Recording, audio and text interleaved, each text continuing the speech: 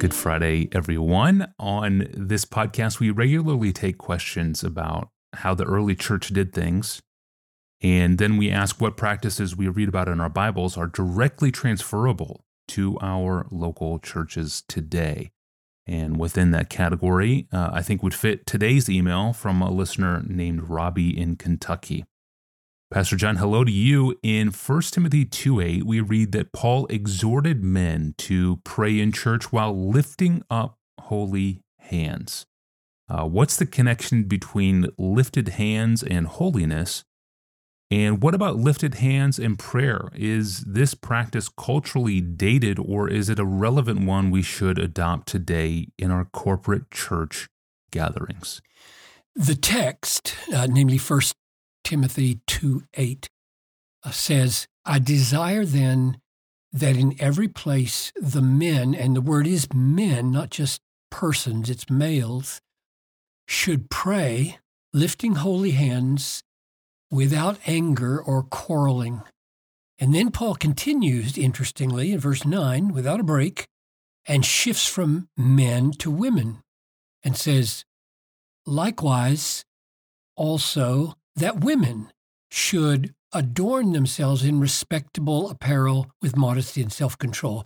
And I think it's relevant for understanding the word to men to realize that it's paired with a word to women. It's relevant because it relates to the question whether Paul is addressing merely a peculiar problem at Ephesus or whether he's speaking more generally in a way that all of us should sit up and take notice, even in the 21st century, because it relates to our situation as well, male and female.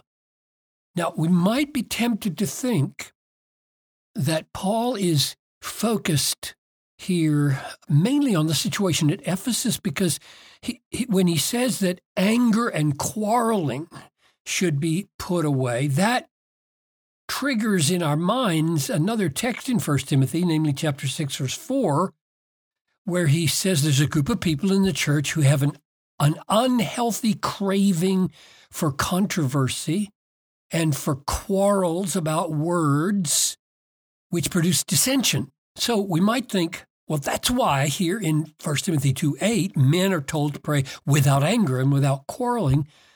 It's a peculiar problem at Ephesus. And that may be why Paul put the emphasis here on anger and quarreling. But I don't think he means for us to hear his words as limited to the application for Ephesus. And I say that mainly because he says, I desire that in every place men should pray, lifting holy hands without anger or quarreling. So the words in every place show that he's giving general instructions to men, and that carries over to the instructions to women as well. In every place, women should adorn themselves in respectable apparel with modesty. So it seems to me that Paul is putting his finger here on a typical male temptation and a typical female temptation. In general, men are more given to the temptation of angry verbal jousting and outbursts of combative quarreling. And in general, women are more inclined than men to give attention to their appearance when they go out in public. Now, of course, those are generalizations, and there are exceptions for both of them, but Paul seems to be putting his finger on a problem that is more peculiar to men and a problem that's more peculiar to women. He's addressing them both in general, not just because of a peculiar problem at Ephesus. And our question here is about what he says to men as they gather to pray. And what he says is that he wants men in every place to pray, lifting holy hands without anger and quarreling. And the question is Paul saying that in all our praying, we should be lifting our hands? I think that's the basic question that I'm being asked. And I think the first thing to say is, because we've seen it already, that the emphasis does not fall on the lifting of hands, but on holiness and the renunciation of anger and quarreling. It's significant that when he says he wants men to lift holy hands, that he goes on to underline the holiness, not the hands. Namely, get rid of anger, get rid of quarreling as you come to pray. That's where the emphasis falls. It's as if the lifting of hands is a given. That's just a given. That's what you do in worship. And so what he's telling them is not so much to do what they always do, namely lift your hands. He's saying, lift holy hands, lift pure hands. Do it with peace and without quarreling. Now, all of us, from time to time, speak this way. A teacher in grammar school might say to her students, now, young people, I want you to always come to class asking questions respectfully. Or a coach might say, I want us to get out on the field and throw completed passes.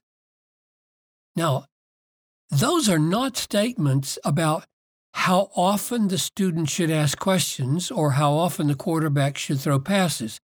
Those are statements about do it respectfully and do it completing passes. That's the way I think Paul is speaking here. The command is not to always lift your hands. Be sure to always lift your hands. It's lift them with holiness. Be free from anger and quarreling. But let me add two other questions.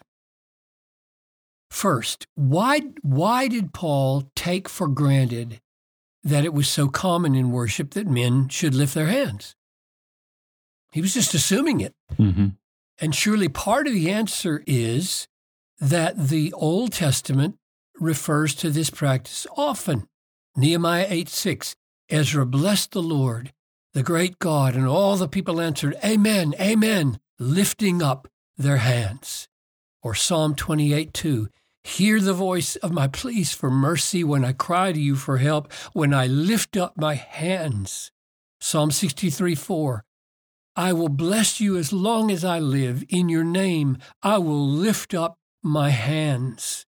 Psalm 141, verse 2, let my prayer be counted as incense before you, and the lifting of my hands as the evening sacrifice.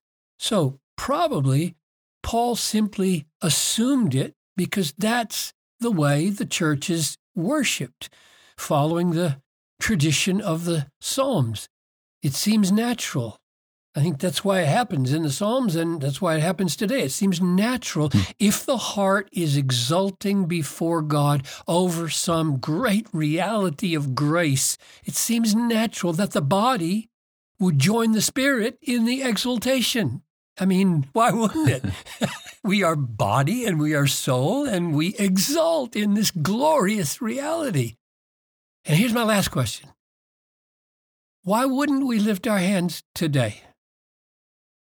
I'm arguing that it's not a command here, but that we lift our hands in holiness when we lift our hands. But I'm asking this question, why wouldn't we lift our hands in worship? And of course, the answers are many, right? It's not the way I was raised. It's not my personality. It's not my culture or my ethnicity. It's not the way our church worships.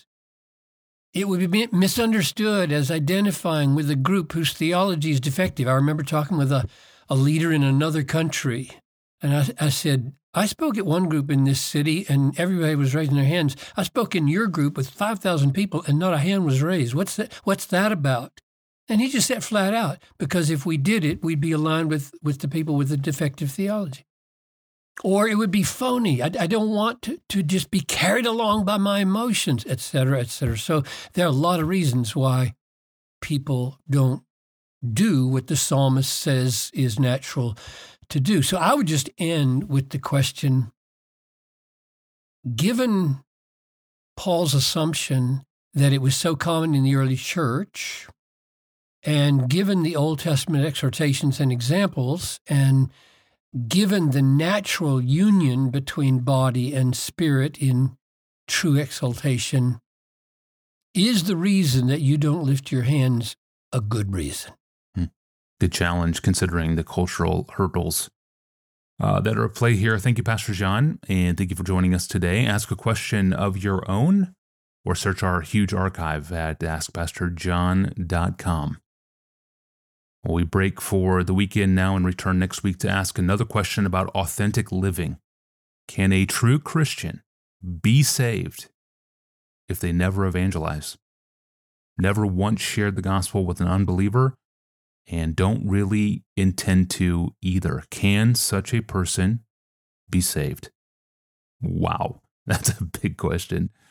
I'm your host, Tony Reinke, and we will ask Pastor John on Monday. See you then.